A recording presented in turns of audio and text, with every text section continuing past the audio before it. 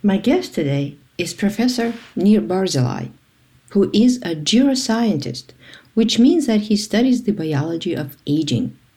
He is director of the Institute for Aging Research at the Albert Einstein College of Medicine and scientific director of AFAR, American Federation for Aging Research. In his book, Age Later, he argues that aging is a condition that can be prevented or slowed down. And that's great to hear because we all want to live longer and age later.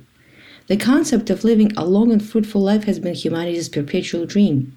There is a traditional Italian cheer, cent'anni, which means till 100 years. And Jewish people wish each other to live till 120, which is supposedly how long Moses lived. Alas, only very few people have been able to celebrate their centennial birthday, and that's why we call them centenarians. My grandmother, who was a Holocaust survivor, almost made the centenarian club. She celebrated her 99th. As part of his work, Professor Barzilai studies families of centenarians and their genetics to learn how the rest of us can benefit from their super aging and longevity abilities. He also runs a clinical trial that is testing a specific drug that may slow aging. I am Lina Zeldovich, and this is Making Sense of Science.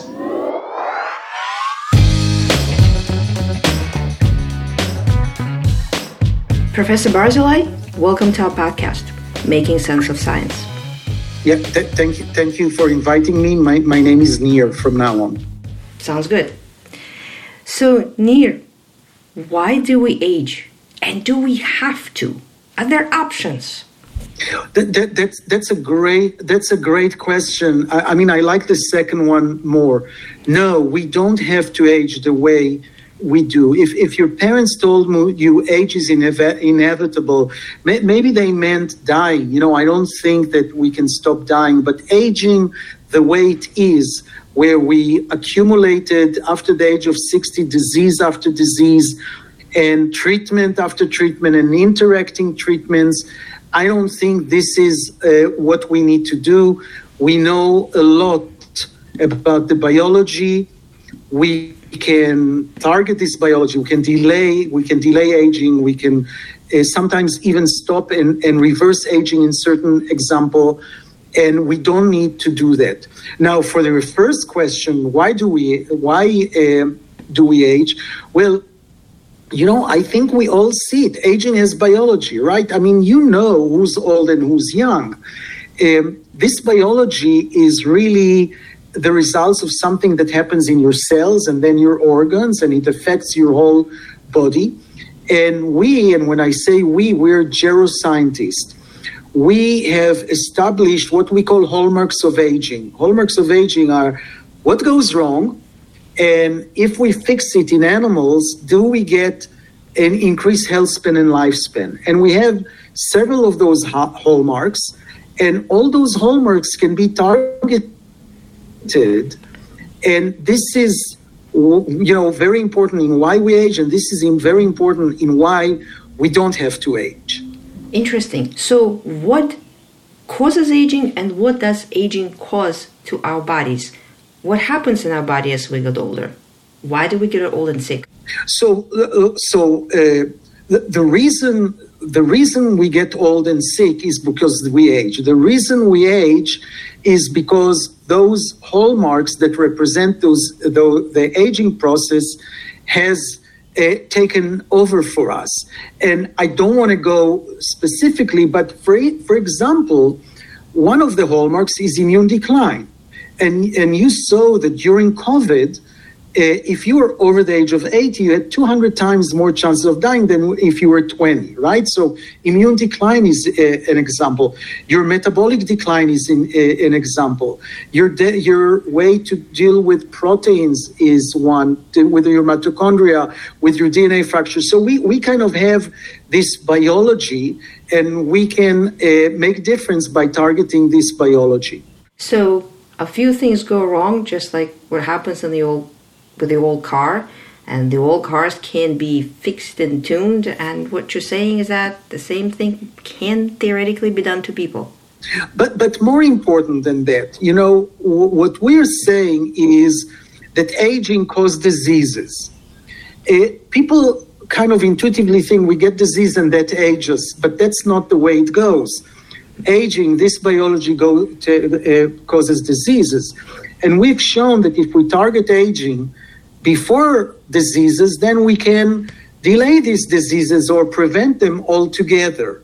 So our effort to create a new history, right, is let's target this aging process so that we don't get a disease.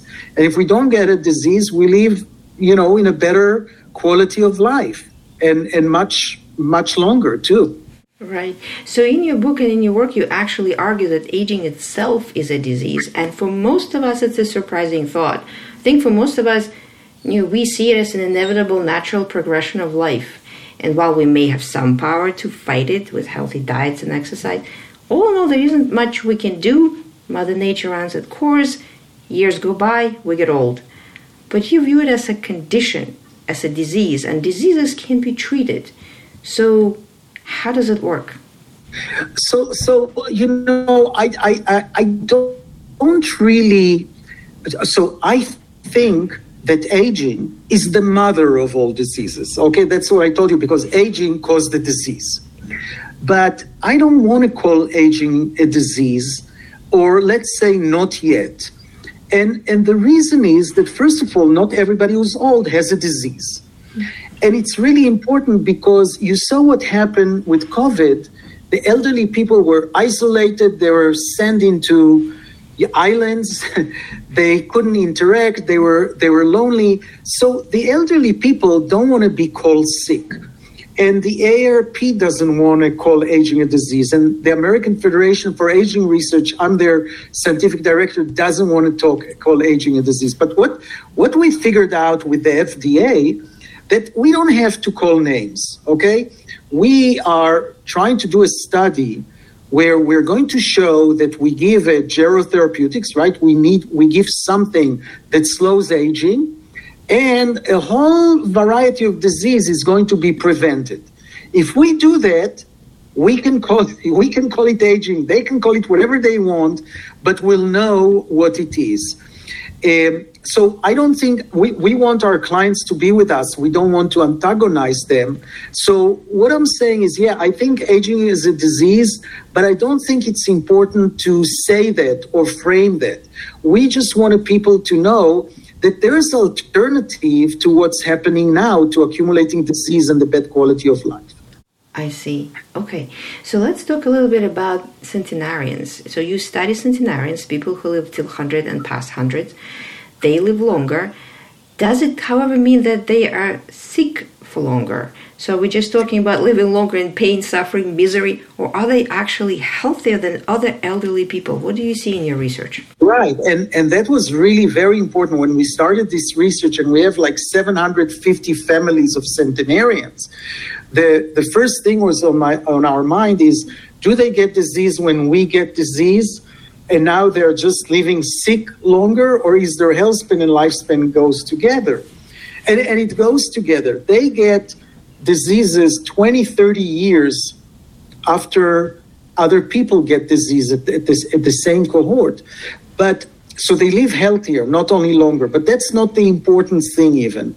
The important thing is that they have what we call a contraction of morbidity. They're sick very little time at the end of their lives. They live and die.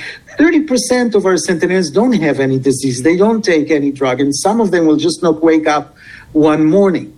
So this is really to show you that there are people who are healthy, and they die after a short time, which is kind of the framework that we're sticking to. Mm-hmm. And that's what we all dream of happening to us. We just want to not wake up one morning, live a long, healthy life, and then just not wake up one morning.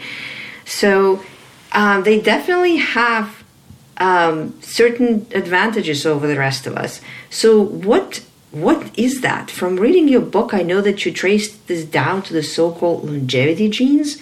What are they, and why some people get them and others don't? Right. So we had few hypotheses of why those guys live longer. For example, one of them that was that maybe they do what we all should do in relation to exercise and nutrition and sleep and social connectivity, and that didn't happen to be right. In fact, 60% of our centenarians have been smoking, and 50% were overweight or obese, and physical activity, less than 50% did even mild physical activity, like just walking. So that's not it. But we had another hypothesis, and by the way, all of us should do those things, but they didn't need to do this thing. You know, I always tell about Helen Kahn, who was a sister of 4 siblings that lived over the age of 102, and she died at 110.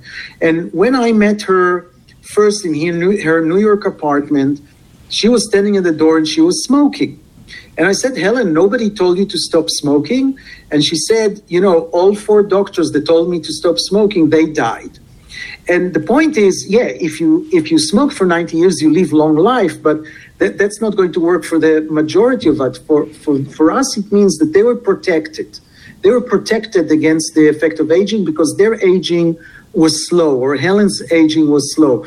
I still argue that maybe if she wasn't smoking, she could live 10 more years, but that's what happened to her. Now, the second hypothesis was maybe, we have genetic variants that are risk for cardiovascular disease and for cancer and for Alzheimer's and for diabetes. So maybe those guys don't have any of those, like they have the perfect genome. And we found out that it's quite the opposite. They have just as many bad variants as the rest of us. And we have even centenarians who have a genotype, a change in their DNA that's called ApoE4, that is a major risk for Alzheimer. You usually get Alzheimer when you're 60 or 70, and you die when you're 80, and they're 100 years old and they don't have Alzheimer's. So it's not that. What we did find is variety of genes, of functional mutations that are helping them to really slow their aging.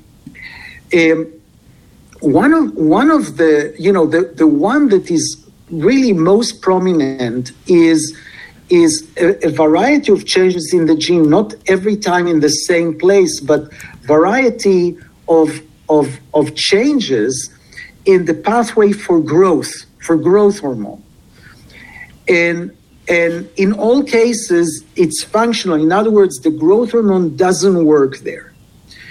And let me explain why it's so important. First of all, in nature, all the small models live longer. The little dogs live longer than the big dogs, and the ponies live longer.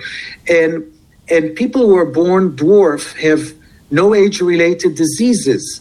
And when we do things with animals in the lab and we knock out their growth hormone or knock in the growth hormone, when they don't have growth hormone, or not enough growth hormone, I should say, they live longer. And this is why. Because at a certain age, when you age, you start the breakdown of aging. And it doesn't make sense to spend the energy in growth. You have to shift the energy to deal with growth, with the breakdown. And if you mix it up and you start growing at the same time, you're just going to increase the damage. So this is kind of the philosophy of why it happens, and we actually showed it in other big studies that that's kind of the case. So the most important thing is to target the growth in our centenaries, but there's few ways to get to 100, not only that. So what are the most common longevity genes then, and what do they do? Or maybe I should ask, what are the most common longevity mutations? Right.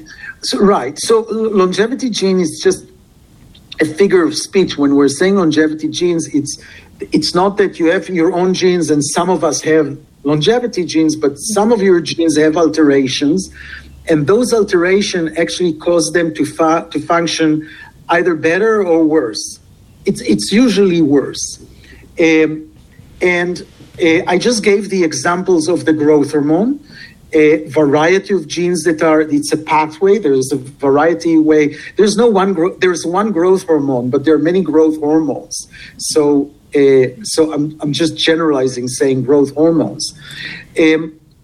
But for example, one of our prominent genes were genes that are targeting cholesterol, but not the bad cholesterol, not what's known as the LDL cholesterol, but the good cholesterol, which is the HDL cholesterol.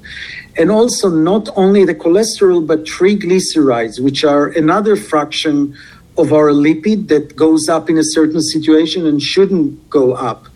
And our centenarians have, a lot of our centenarians have mutation in those genes, and we could have predicted that because they have unusual level of HDL, good cholesterol, and low level of triglycerides cholesterol. Interesting.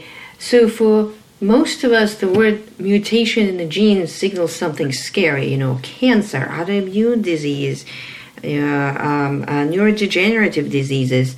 But it almost sounds like some of these mutations is like winning a genetic lottery. Right. You're absolutely right. And this was kind of cool for us because genetic, you have to be aware of when you find genetic findings, you need the genetic counseling. What are you going to do with that? And we're like the new kids in the block saying, we're looking for good genes, not for bad genes. And it's kind of confused lots of people, but allowed us to make progress. And this is although some of the same people with the longevity genes have also very bad genes, but it didn't matter to them. But you're right.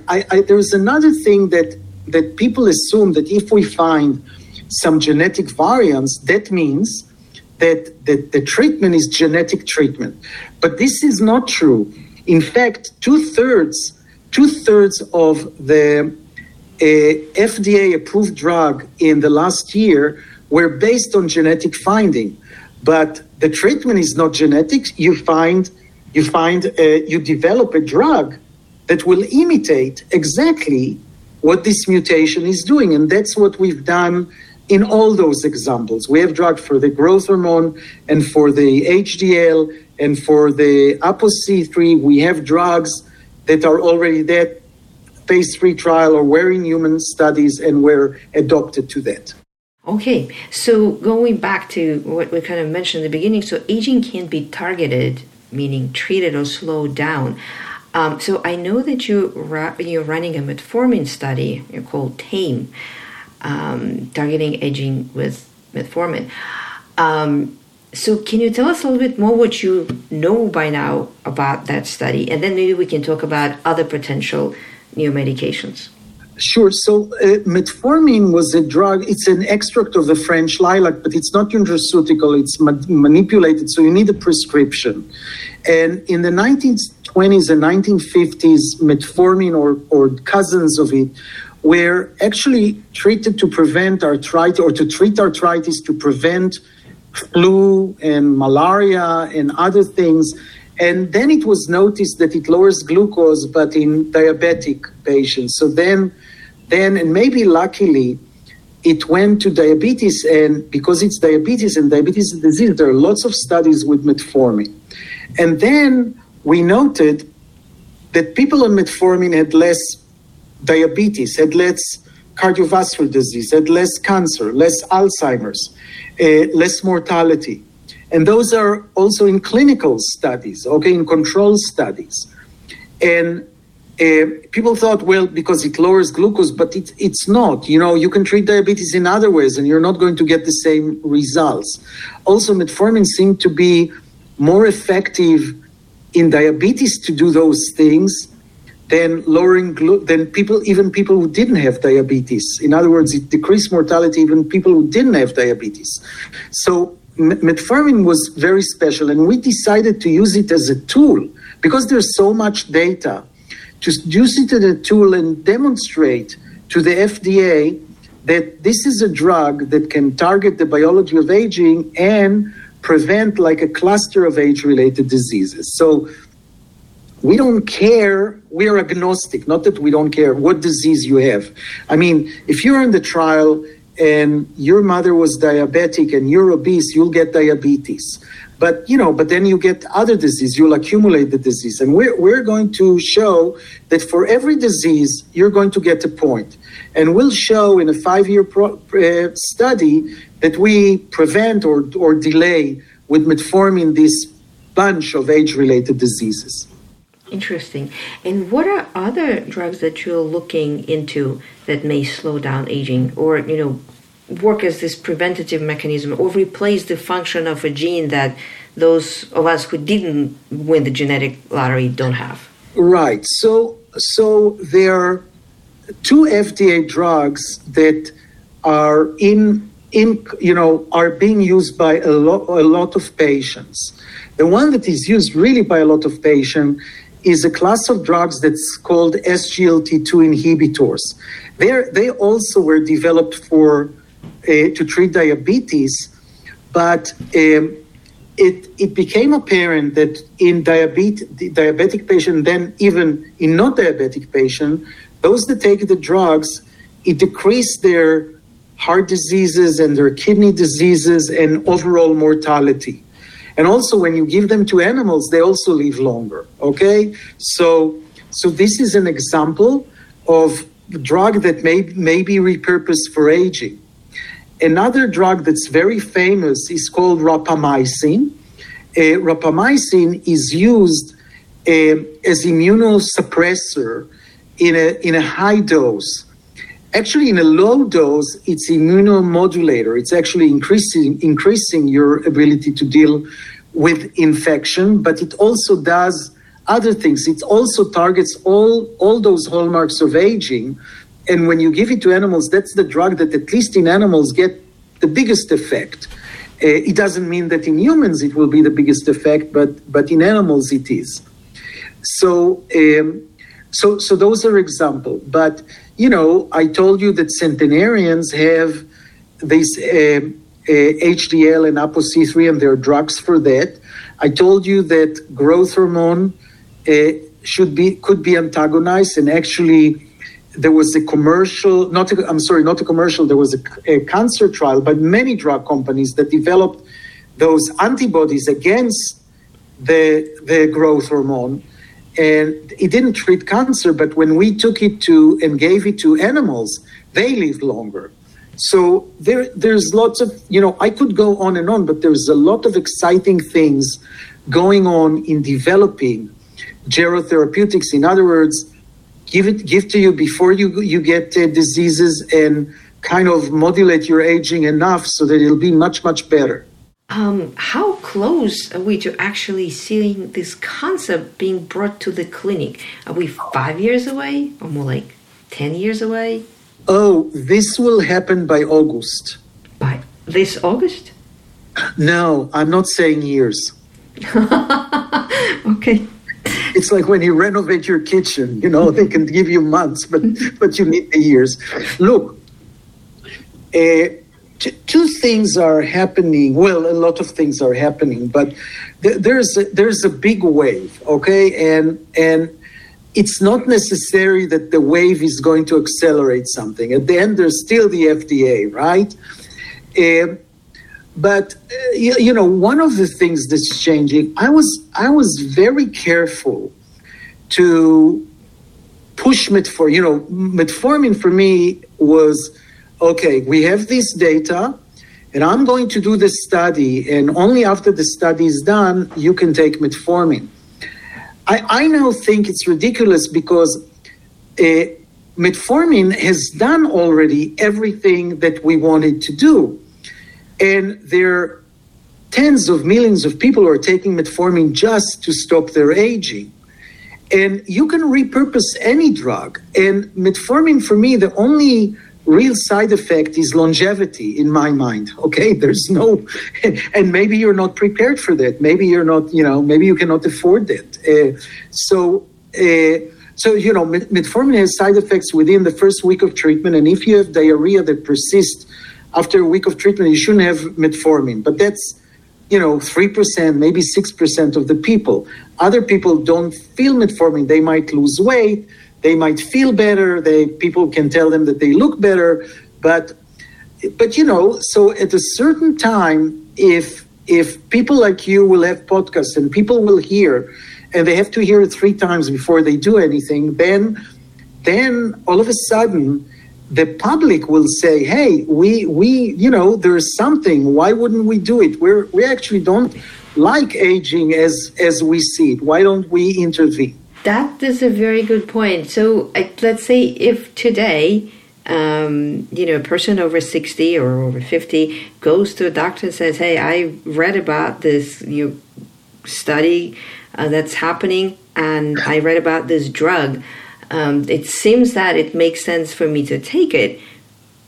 Would they get a prescription or not really? Because there's no guidelines. So because I told you that now I'm at the stage that I cannot, it's like an ethical thing. On one hand, as a doctor and a researcher, I want everything to come out. On the other hand, I'm frustrated because the data is so overwhelming. So I'll tell you, I'm still not going to prescribe you metformin, but if my friends are asking for metformin, that's what I do. I tell them, write the following email to your doctor. Say, I'd like to be on metformin. What do you think? And attach 2 papers. And by the way, I can send you, Lena, the papers. And those are 2 papers that go over the biology and also the clinical data on metformin.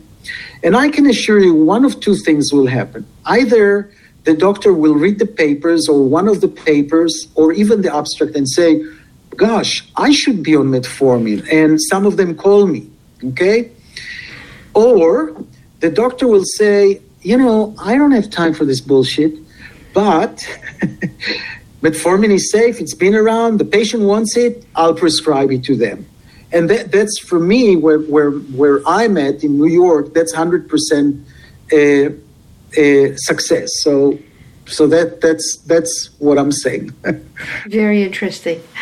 All right. So outside of metformin, what are the best things we can do to prevent aging?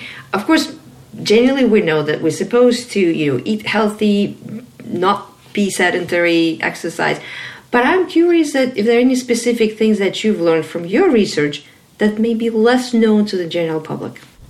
So the example that I would give is the following example. Look, when I came to this field 30 years ago, one of the first, okay, what did I have? I had this knowledge that if you take animals, mice or rats, and half of the brothers, you give them to eat whatever they want, and the others, you restrict them to 60% of it, so they get less calories. They would actually live much, much healthier and much longer, like 40% longer. If mice live a little bit more than 2 years, they would live 3 years, okay? That was a very interesting observation, and actually a lot of what we know about aging came by understanding this thing. So after the studies, people took it as to say, we think that you should have less for breakfast, less for lunch, and less for dinner. But that's not what we did with our animals. What we did with our animals is we came in the morning and we gave them the food for the day. And they were hungry, so they ate all the food for the day within an hour. And then they were fasting for 23 hours. So it's not only caloric restriction, it's also fasting. When we actually give them the food throughout the day, they are thinner, but they don't live much longer. So you need the fasting from an aging perspective. And that's where came the term intermittent fasting or 16-8-hour fasting, which a lot of us are doing. If I finish eating at 8 o'clock in the evening, then I have nothing but water or coffee without milk or sugar until 12, right? Noon. That's exactly 16 hours. When you do it, you can skip several more hours. And this is improving a lot of things. First of all, people feel that, even if in the beginning it's kind of hard and you don't know if you'll be hungry or not, but people are losing weight, in particular men are losing weight. And I think mentally, if you gave me a diet for 3 months, I could break any day. But if all I have to do is wait an hour or 2 hours, I'm not going to break, especially when after that, I basically can eat whatever I want. I just eat it during an 8 hours and not as I used to, 16 hours, I'm eating something here and there. And then when I'm sleeping, I'm not eating anything. And does that 16 hours, is really 16 hours enough? We don't know. Is it good for? Is it really good for aging? Well, it changes some metabolic things that are connected to aging. There's no study, and maybe there'll never be study that show that you live longer that way or not. The exercise capacity seems to increase. The fogginess that comes sometimes during the day happens to change. What do you think? Well, do I think? Well, so you told me about this, the 1816 breakdown a few months ago, and I've tried it, and my husband tried it, and we really like it. It's actually the best diet we ever tried. In my case, I definitely feel a lot less sluggish. I have a lot more energy. My brain works sharper. It's very easy to just wait another hour, especially if you're working. Your exercise capacity increases. And the most interesting thing is that I think I'm happier. I'm in a better mood. Okay, I agree. My wife and I agree with you. And it's funny that we met in Chile, in Valparaiso, over lunch, right? Right. But we were fasting the whole time. You had breakfast before. Yeah. Yeah. So, do we know the biological underpinning of why it happens? When you're fasting, like what happens? Do some genes turn on? Do we process all this extra, calories and products of our metabolic system better because the body sort of turns on into this, I don't know, maybe some form of a survival mode? Okay, food's not coming, let's clean up. Do we know? Well, the answer is yes, but I'll go back to my line that it changes all the hallmarks of aging, okay? Which I'm reluctant to say because I don't want to go into biomedical terms, but yes, it does do it for everything we know about aging. It has a very systemic effects, and what you said is true. I mean, what is it?